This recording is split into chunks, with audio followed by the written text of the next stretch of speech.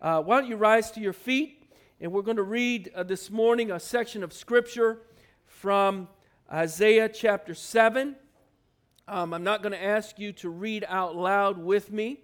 I will read it in your hearing, and we'll look at the first 17 verses here of Isaiah chapter 7. I was supposed to preach last week, but I got the flu and I was out. And I called up Pastor Kurt, and he pinch hit. He was supposed to preach this week, and he's got a migraine headache today. So we need to be in prayer for Pastor Kurt, but God had a sense of humor. He knew someone would be healthy enough to preach the Word of God. So, amen. Let's look at Isaiah chapter 7. I'll start reading at the first verse. In the days of Ahaz, the son of Jotham, son of Uzziah, king of Judah, Rezin, the king of Syria, and Pekah, the son of Remaliah, the king of Israel, came up to Jerusalem to wage war against it, but could not yet mount an attack against it. When the house of David was told, Syria is in league with Ephraim, the heart of Ahaz and the heart of his people shook as the trees of the forest shake before the wind. And the Lord said to Isaiah, go out to meet Ahaz, you and Shear-Yashub, your son, at the end of the conduit of the upper pool on the highway to the washer's field, and say to him, be careful, be quiet, do not fear, and do not let your heart be faint because of these two smoldering stumps of firebrands. At the fierce anger of Rezin and Syria and the son of Remaliah, because Syria with Ephraim and the son of Remaliah has devised evil against you, saying, let us go up against Judah and terrify it, and let us conquer it for ourselves and set up the son of Tabeel as king in the midst of it. Thus says the Lord God, it shall not stand, and it shall not come to pass. For the head of Syria is Damascus, and the head of Damascus is Rezin. And within 65 years, Ephraim will be shattered from being a people. And the head of Ephraim is Samaria, and the head of Samaria is the son of Remaliah. If you are not firm in faith, you will not be firm at all. Verse 10. Again, the Lord spoke to Ahaz, ask a sign of the Lord your God. Let it be deep as Sheol or high as heaven. But Ahaz said, I will not ask, and I will not put the Lord to the test. And he said, hear then, O house of David, is it too little for you to weary men that you weary my God also? Verse 14, therefore the Lord himself will give you a sign. Behold, the virgin shall conceive and bear a son, and shall call his name Emmanuel. He shall eat curds and honey when he knows how to refuse the evil and choose the good. For before the boy knows how to refuse the evil and choose the good, the land whose two kings you dread will be deserted. The Lord will bring upon you and upon your people and upon your father's house such days as have not come since the day that Ephraim departed from Judah, the king of Assyria. Let's pray. Father, there's so much in your word that in all eternity, we won't be able to mine the fullness of it because in it you are revealed. And you are the eternal, immortal God of wonder. So Lord, we pray that as we come before this section of your word today, that you might accomplish the purpose that you have in each and every life represented here. Teach us, convict us, guide us, and most of all, Lord, show us Jesus, the Christ, Emmanuel, God with us. Show us him more clearly that we might serve you and love you, Lord, even more. We pray in Jesus' name. Amen. Amen. You may be seated. Praise the Lord. This is a very familiar scripture, at least part of it is, to many Christians, particularly the 14th verse of this chapter, the Emmanuel prophecy. Behold, the virgin shall conceive and bear a son, and shall call his name Emmanuel. This is, of course, a prophecy of the great prophet Isaiah. And we're going to see today, I hope you'll be able to see even more clearly, a way in which God works through Isaiah and very often through many of his prophets throughout the Old Testament as they minister to a particular people at a particular time in a particular place with a particular circumstance. He's speaking, we've got to get this in our minds and hearts, to a particular context. So prophets of God will always be those who speak in time to a specific people.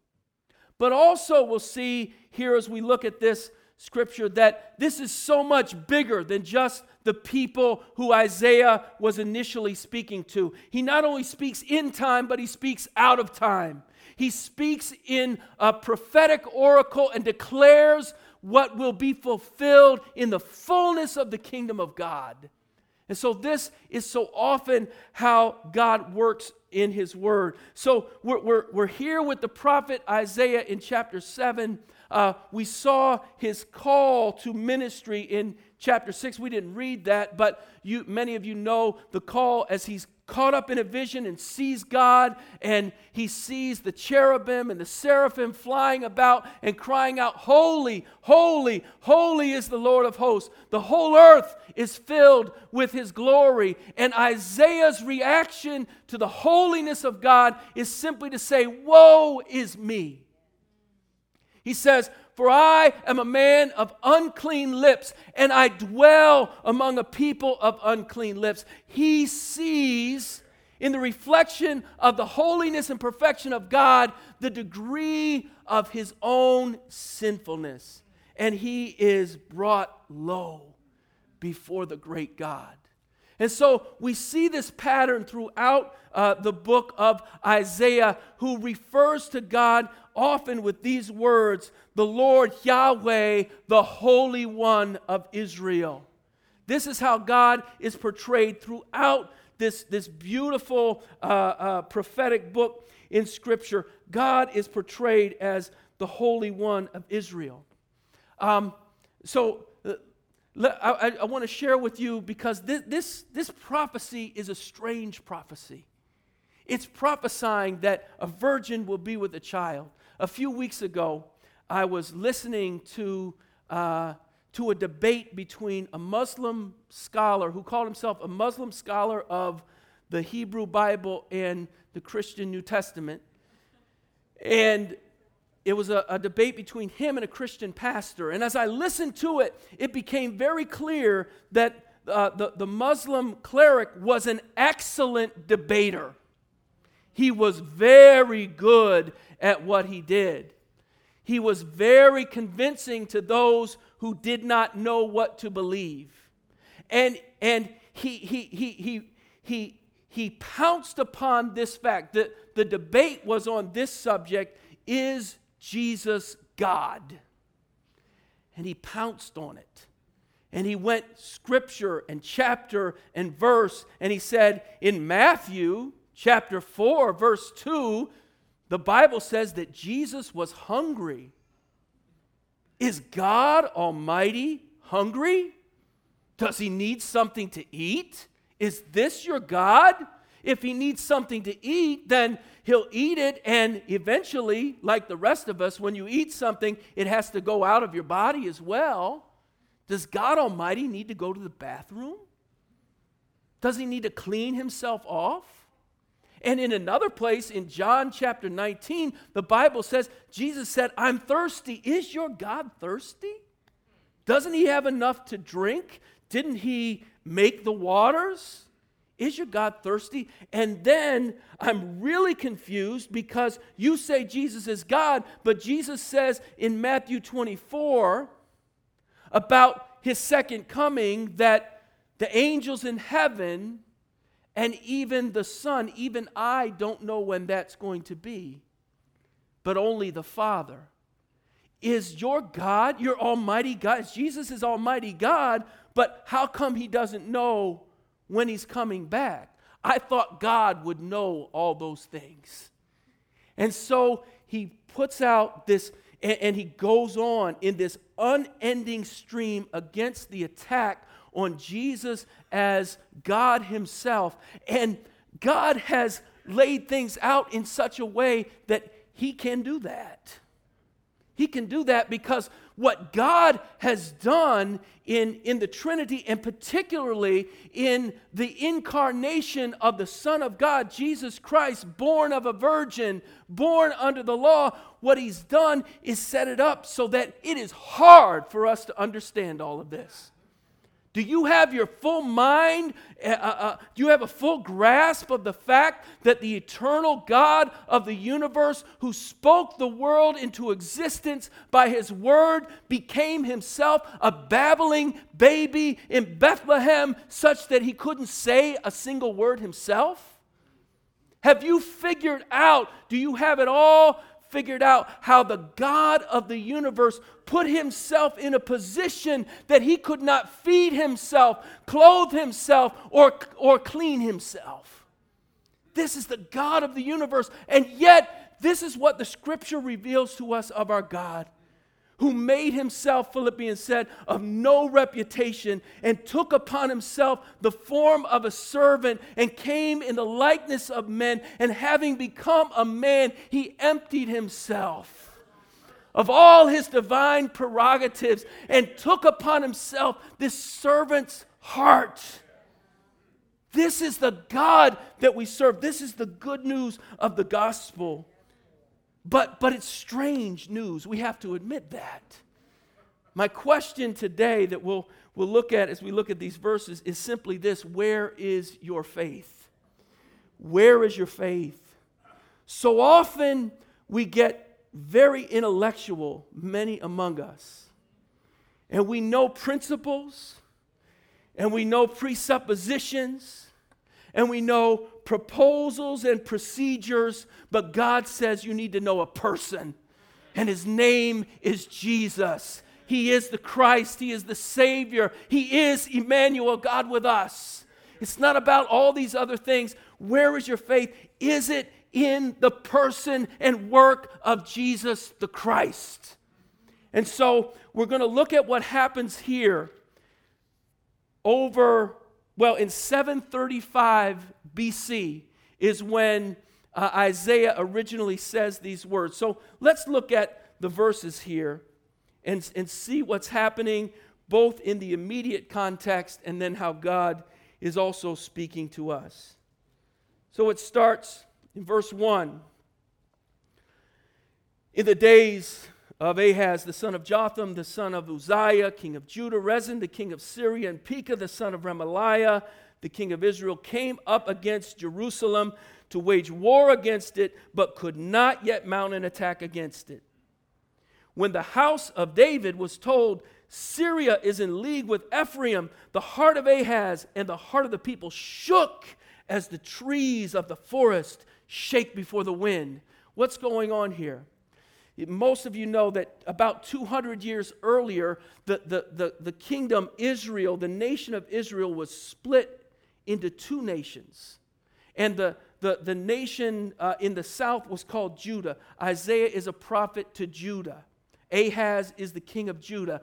Judah had some good kings, and Judah had some bad kings. It was on and off and in and out. But the other nation that broke off was called Israel, and sometimes is called Ephraim, which means the 12 or the 10 other tribes. There were two tribes, Benjamin and Judah, that were part of Judah, and 10 tribes that were part of Israel or Ephraim. Okay? So what's happening is that Judah is getting word that Israel, the 10 tribes, along with another country, Syria, want to wage war against them, and they know that these two countries combined are much more powerful than them, and they don't have much of a shot at overcoming them.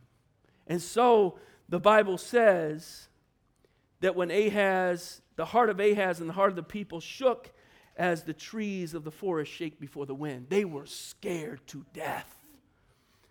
I wonder if there's anything that you are scared of today. I hope there is. There are some things that I'm scared of. Some of you saw the first, I'm aging myself, but the first Indiana Jones movie way back in the day. Indiana Jones is taking on the terrorists of his day and taking on guys with great big spears and swords and clubs and boulders coming at him and all of these things that happen. But there's one scene where he is over this pit and he looks at the bottom of the pit and he says, "Snakes. Why did it have to be snakes? I'm afraid of snakes." And me and Indiana Jones, we're cool like that because I don't like snakes either. I'm not trying to be a wimp. I know some of you are cool with snakes. I'm not cool with snakes. But he was scared of snakes. But there are some things we ought to be afraid of. There was a study done originally in 1989, and then they completed it in 2009. They took 1,800 3-year-olds in 1989, and they did this study that would cause them to be startled and to have fear, and they measured their response of fear. Then, in 2009, 20 years later, they were 23, they simply pulled all the arrest records from all of those 1,800 now 23-year-olds. And what they found was all of them who had been arrested for anything violent or particular deviant, every one of them had a very low and abnormal fear response. In other words, they were 3 years old saying, "I ain't scared of none of y'all." And so at 23, in their teens and in their early adult years, they still weren't scared of anything. There was something pathological going on here because there wasn't any fear. It's good to have fear of some things. We just need to make sure that it's the right things. The thing that I fear more than anything in my life is this: my own sinfulness. Because as much as I can look at the horrific things that happen in the world all around us and hear of terrible things and sins and issues and be a pastor and have to deal with issues and sins that people are going through in the church context itself, I know that if it's not for the ever-present grace of God today, right now in my life, that I could go in the same path and it could be terrible. I'm afraid of my own sinfulness. I cry out to God, "Help me. Help me. I need you, Jesus." One young lady, I'm trying to find the quote here. Nancy Lee DeMoss wrote these words: "Though my natural instinct is to wish for a life free from pain, trouble, and adversity, I'm learning to welcome anything that makes me conscious of my need for Him. If prayer is birthed out of desperation, then anything that makes me desperate for God is a blessing." Is God making you desperate for Him? First point today is simply this: you live with a reason to fear. There are things to fear. You live with a reason to fear. Ahaz and Judah had a reason to fear. These were great armies that were about to come against them. They were no match for them. There are things in your life, including your own weaknesses, that you are no match for by yourself. There is a reason to fear. But not only is there a reason to fear, but you've also been given a promise to believe. Let's look at these next verses, starting in verse 3. Bible says, "And the Lord said to Isaiah, 'Go out and meet Ahaz. you and Shear Yashub, your son. And he tells him where to meet him. Very strange. He says, go out with your son. His little son is about 2 years old. What's he going to do? He's a 2-year-old little dude. And he says, go out and meet the king with your son. Well, his name means something. Shear Yashub means a remnant shall return.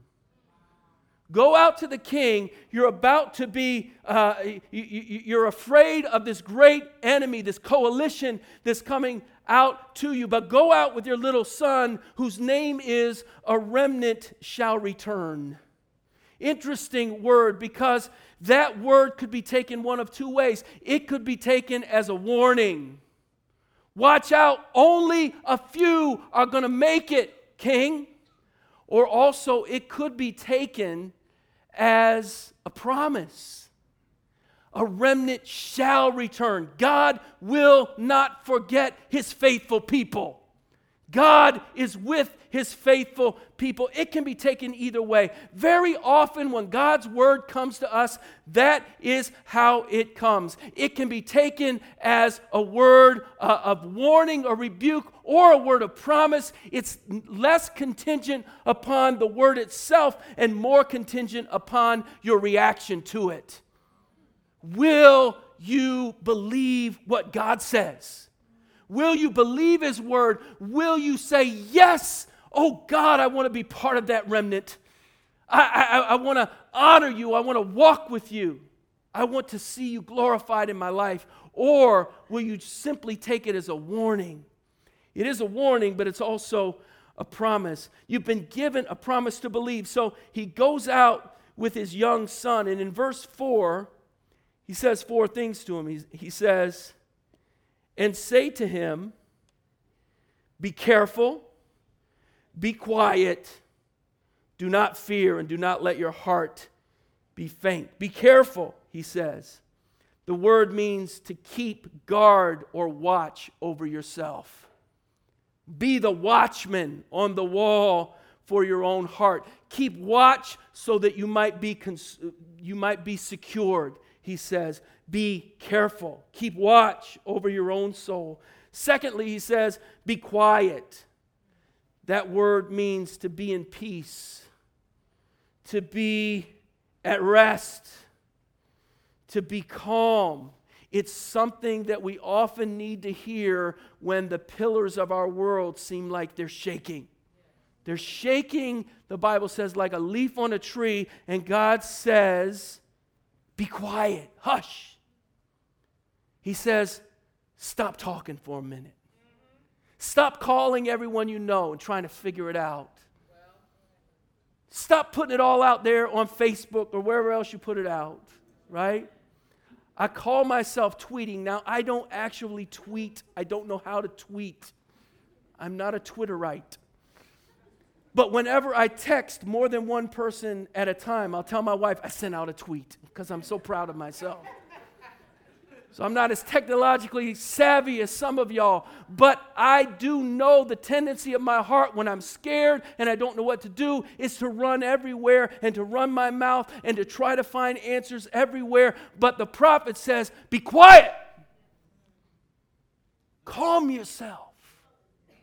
I'm here. God is here. Then he says, do not fear. The word means to be afraid or to be frightened. He said, don't be afraid of the wrong thing. Look what he calls these guys. He says, because of these 2 smoldering stumps of firebrands. Now, we wouldn't say anything like that, but we would say some things. We would call them by some words, some of which I might not be able to say here in the pulpit, but we would say, don't be scared of these knuckleheads. They're nothing. We're talking about standing before Almighty God, the Holy One of Israel. Have confidence in Him. Don't be afraid of men. Be afraid of God. Have a right fear of the living God. He says, don't be afraid of them. And lastly, he says, do not let your heart be faint.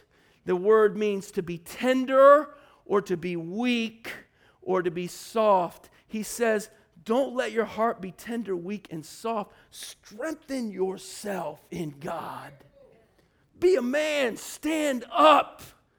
God is with you. He's about to give him the prophecy. God is with us.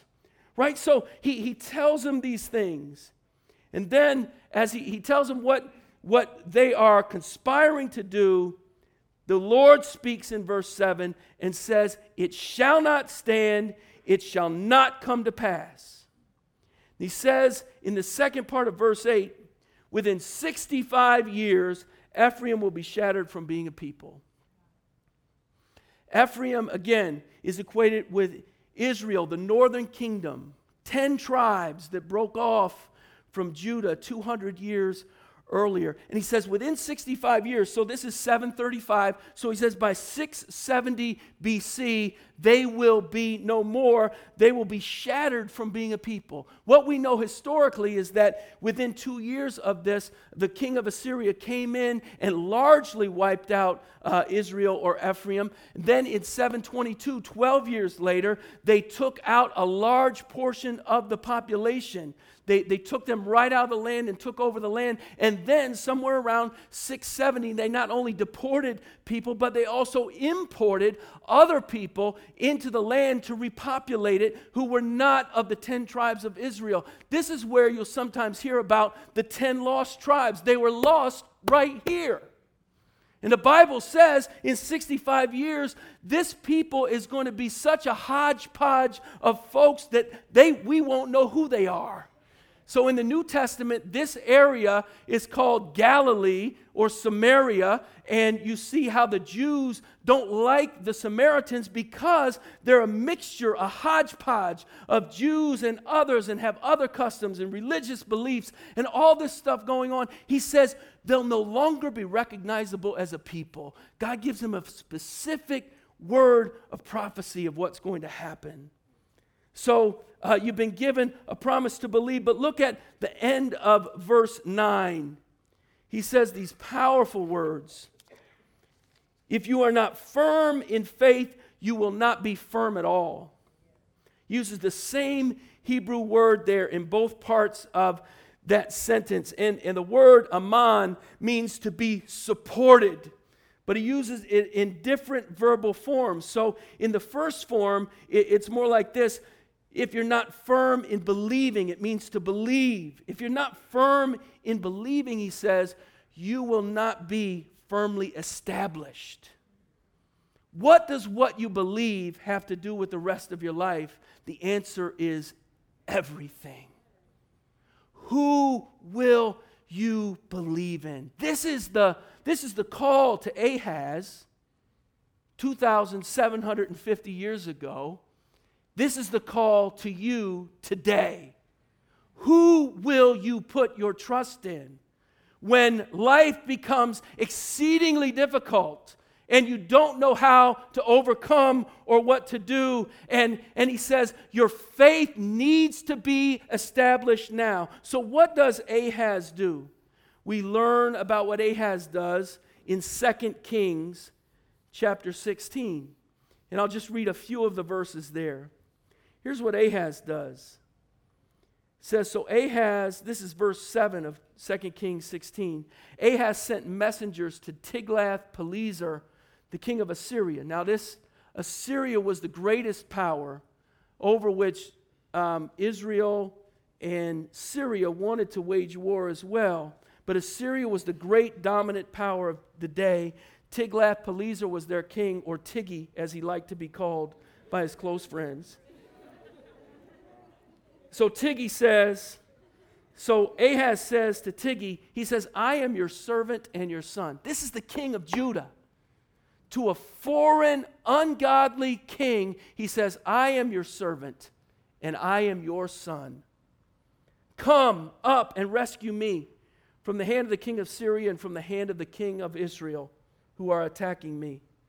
Ahaz also took the silver and gold that was found in the house of the Lord and in the treasures of the king's house and sent a present to the king of Assyria. And the king of Assyria listened to him, and the king of Assyria marched against Damascus and took it, carrying off its people captive to Kir, and he killed Rezin.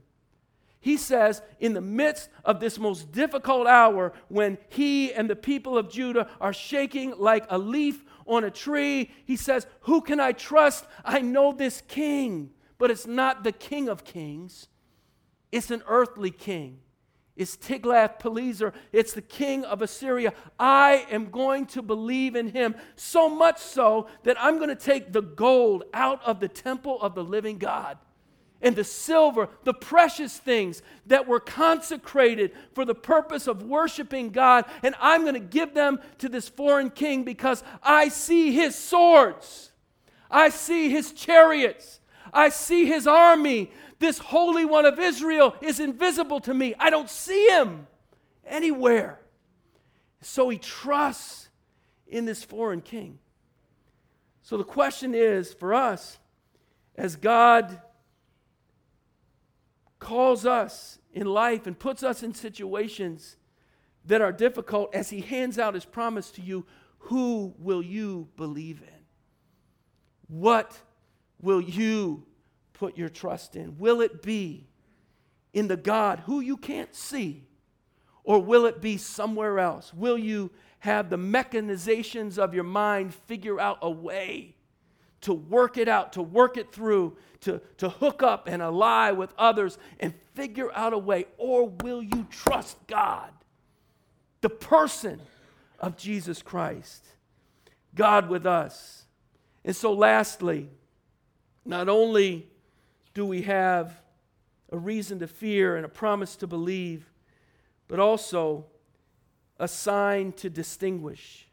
A sign to distinguish. Look at verse 10. Again, the Lord spoke to Ahaz, ask a sign of the Lord your God. Let it be deep as Sheol or high as heaven. But Ahaz said, I will not ask.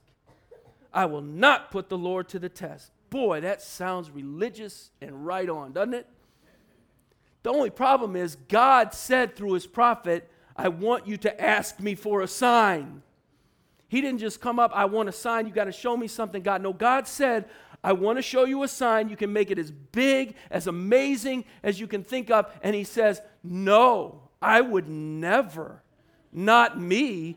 I won't put the Lord to the test. Why? Because I've already talked to Tiggy over here. I'm not going to put the Lord to the test because I've already got my ducks in a row. I don't need these other ducks, this Aflac thing over here. I've got my ducks in a row. I'm all set. So I don't have to ask God for a sign. Look what the response of Isaiah is, verse 13. He said, then hear, O house of David, is it too little for you to weary men that you weary my God also? Interesting, when he asked him to ask a sign of the Lord your God. But then when he speaks to him after he rejects that, he says, do you weary my God also? I don't know if this is your God at all. You've not given your heart to him. Your heart is somewhere else. And his response is a religious response. I won't ask God for a sign. Sometimes we get in the worst trouble when we become very outwardly religious and we know how to say the religious, godly thing, but our heart is far away from God.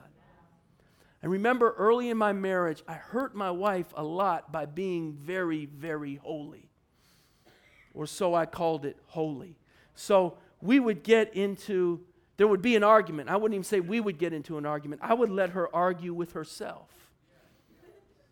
And as she got mad because I didn't wash the car or take out the trash, and I'd just let her go on a little bit, and I'd look up to the heavens, and then I'd take out my Bible, and I would say, well, honey, I love you and the Lord loves you, but what is God saying about this?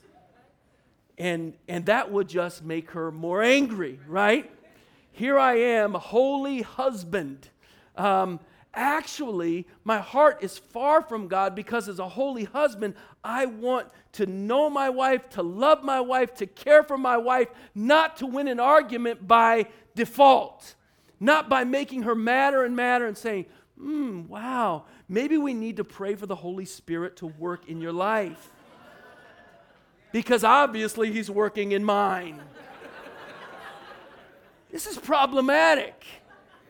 But this is the response of the ungodly king. He wraps it in religion. You ever wrap your stuff in religion? Look what Isaiah has to say about that. Isaiah chapter 1. And I just want to read a few verses from Isaiah 1.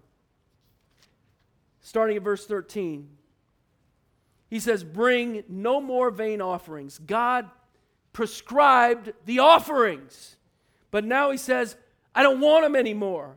Incense is an abomination to me. He told them how to mix the incense in just the right way to make it as an offering fragrant before God. But now God says, it's an abomination. I don't want it anymore. New moon and Sabbath and the calling of convocations, I cannot endure iniquity and the solemn assembly. In other words, your religion stinks to me.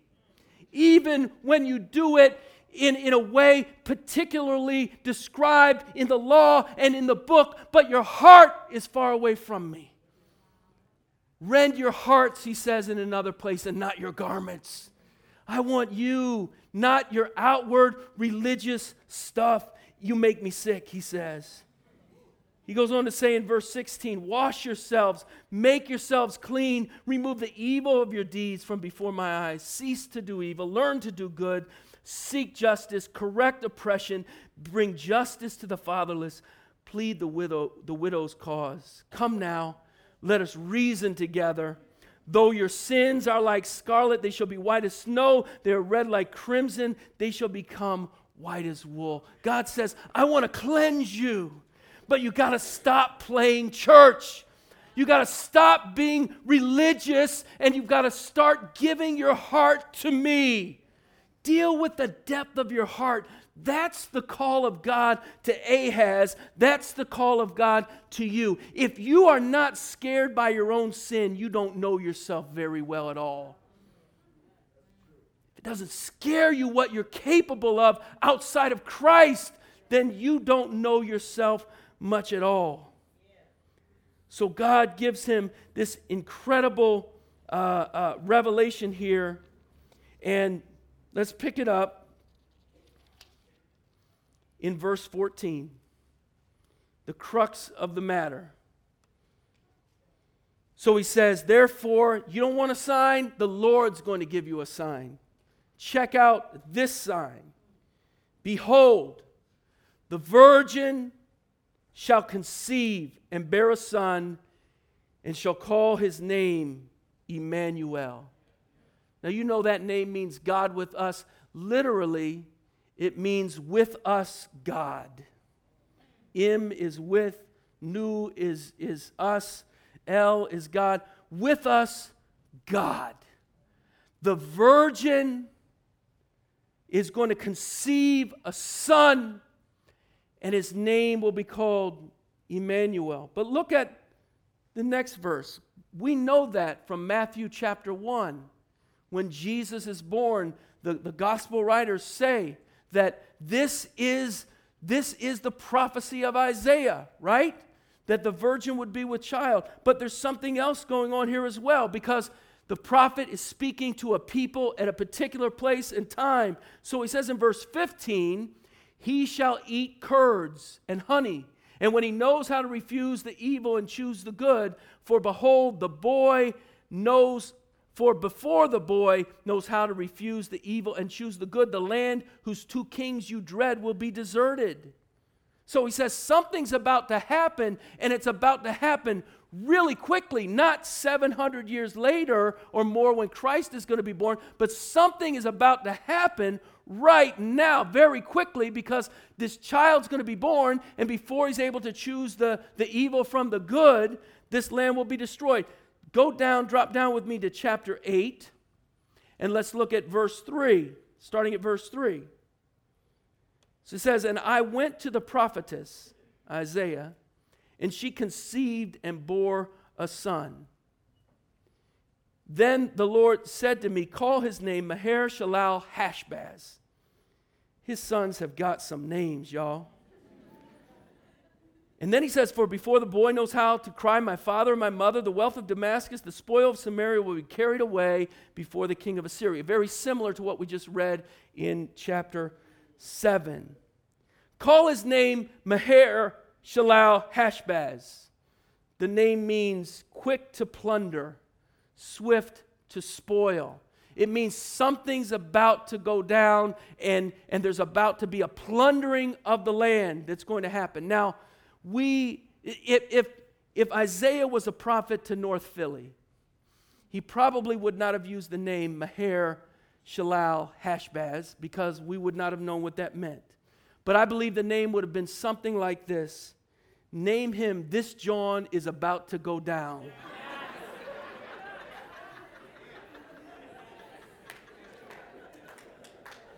What's his name? This John is about to go down. That's my boy right there. Dang, I'm scared of him. So you get it. It's like this thing is about to happen. Maher-shalal-hash-baz. This John is about to go down. So Isaiah speaking to this people in this time, he puts out this sign, and going back to 7:14, the virgin will be with child. He uses an interesting word. There is a word in Hebrew that can exclusively mean virgin, but he doesn't use that word. He uses a word alma, which means a young woman who could be a virgin, but is not necessarily a virgin. 700 or 500 years later, when the text of the Hebrew is transcribed, is transcribed into Greek, the Septuagint is done. The word that's used is the word parthenos, which is a Greek word that can only mean virgin. This is 150 years before Christ is born. So he uses a word originally in the context. Now, I don't know exactly what happened in the room when Isaiah spoke to Ahaz, but perhaps his wife was there. Or perhaps there was another young woman who was there that was a virgin at the time. I don't know. And perhaps he said, this woman, the virgin, shall conceive and bear a son. But what we do know is that this word that Isaiah spoke had an immediate fulfillment within a couple of years, because within a couple of years after he had his son, then Assyria Tiglath-Pileser came in and wiped out large sections of Ephraim or Israel as well as Syria. That happened within 2 to 3 years. But there's something more going on here than just that near-term fulfillment. So look with me, if you will, later in chapter 8. And let's begin to read at verse 13. He says, but the Lord of hosts, him shall you honor as holy. Let him be your fear. Not other countries, not other kings, but the Lord. Let him be your fear, and let him be your dread. And he will become a sanctuary and a stone of offense and a rock of stumbling to both houses of Israel, a trap and a snare to the inhabitants of Jerusalem. And many shall stumble on it. They shall fall and be broken. They shall be snared and taken. Now look at verse 16. Bind up the testimony. He says, let's bind this thing up right now. Let's put it away for a minute. Seal the teaching among my disciples. I will wait for the Lord, who is hiding his face from the house of Jacob, and I will hope in him. Behold, I and the children whom the Lord has given me are signs and portents in Israel from the Lord of hosts who dwells on Mount Zion. Isaiah, whose name means the Lord saves, says, myself and my children who have names that prophesy what God is doing, we are portents in Israel. We are telling you what's going on, but now it's time to bind this thing up because something greater than what you see is going on here. And he goes on to prophesy in chapter 9, starting in verse 1. But there will be no gloom for her who was in anguish. After he's talked about the anguish that's about to come on Israel and on Judah, there will be no gloom for her who was in anguish. In the former time, He brought into contempt the land of Zebulun and the land of Naphtali, but in the latter time he has made glorious the way of the sea, the land beyond the Jordan, Galilee of the nations.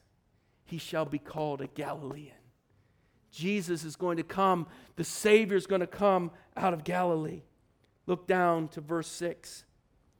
For to us a child is born, to us a son is given, and the government shall be on his shoulder, and his name shall be called Wonderful, Counselor, Mighty God, Everlasting Father, Prince of Peace. Of the increase of his government and of peace there will be no end on the throne of David and over his kingdom, to establish and to uphold it with justice, with righteousness from this time forth and forevermore. The zeal of the Lord of hosts will do this. He says that there is a young man coming, Maher-shalal-Hash-Baz, and when he comes, these other things are going to happen. But I'm telling you that one greater is coming, who will be born not just of a young woman, but truly of a virgin. The seed of the woman, the Bible says, will crush the head of the serpent. When the Bible uses the term seed, it always speaks of the man as having the seed. But in that instance, it says the seed of the woman will crush the head of the serpent, speaking of Jesus, the Christ, who is born of the living God, who is conceived by the Holy Spirit in the womb of a virgin, and who will rule the nations forever and ever. He said, He's coming, He's coming. Wait for Him. Hold on to Him. Believe in Him. Trust in Him and in no other. Turn to one last scripture today. 1 Peter chapter 2. 1 Peter 2.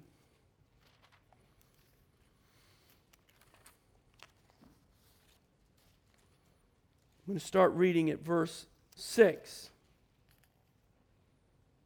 Scripture says this, for it stands in Scripture, behold, I'm laying in Zion a stone, a cornerstone chosen and precious, and whoever believes in Him will not be put to shame. That's a quote from Isaiah chapter 28.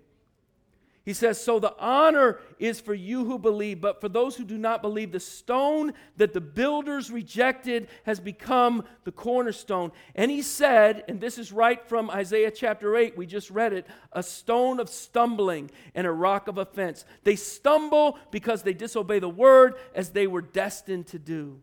But you are a chosen race, a royal priesthood, a holy nation, a people for His own possession. God is saying that all of history is wrapped up in one person. What you do with this person, how you react to this person, is the center of all history and is the determiner of everything that has to do with your life here and now and into eternity. And that person is Christ, Jesus, born of a virgin. Galatians says, born under the law, in order that He might redeem those who were under the law. He might buy us back. He might win us for Himself. What you do with Jesus matters more than anything else in this world. We're going to differ about a lot of doctrinal things at times. We may differ on how we see different aspects or nuances of scriptural commands. We may differ on these things, but the core question is not how well did you do this or that, but what did you do with Jesus? And in the day-to-day reality of life, when life is difficult and you may be in fear or shaking, the question comes down to it all over again. Who will you trust? And what will you trust in? Will it be Jesus? Or will you hook it up some other way? By God's grace, I pray that as we move forward, we will cast our lot with Jesus. He is the Christ. He is the ultimate fulfillment to the Emmanuel prophecy. God is with us now, here, and forever. Let's pray. Father, we are grateful for the amazing love that you have for us in Jesus Christ. We are blown away by the beauty of your word and the power that you have. Lord, we don't understand it all. And we won't understand much of it on this side of eternity. We'll understand it more by and by, but for now, our mortal minds, our finite minds, some of these things to us are cloaked in mystery. And it seems like we are easy prey for those who would mock this faith. But God, I pray that we will not be those haughty and high-minded who think that we are smart enough to figure out the nuances of Almighty God. But Lord, I pray that we would be those who instead kneel before you and open up our hands to heaven and our mouths to say, as Isaiah said, holy, holy, holy is the Lord of hosts. The whole earth is full of your glory. Glorify your name, Lord, in the lives of your people. And may we look to you only as our salvation. We pray it in Jesus' name. Amen.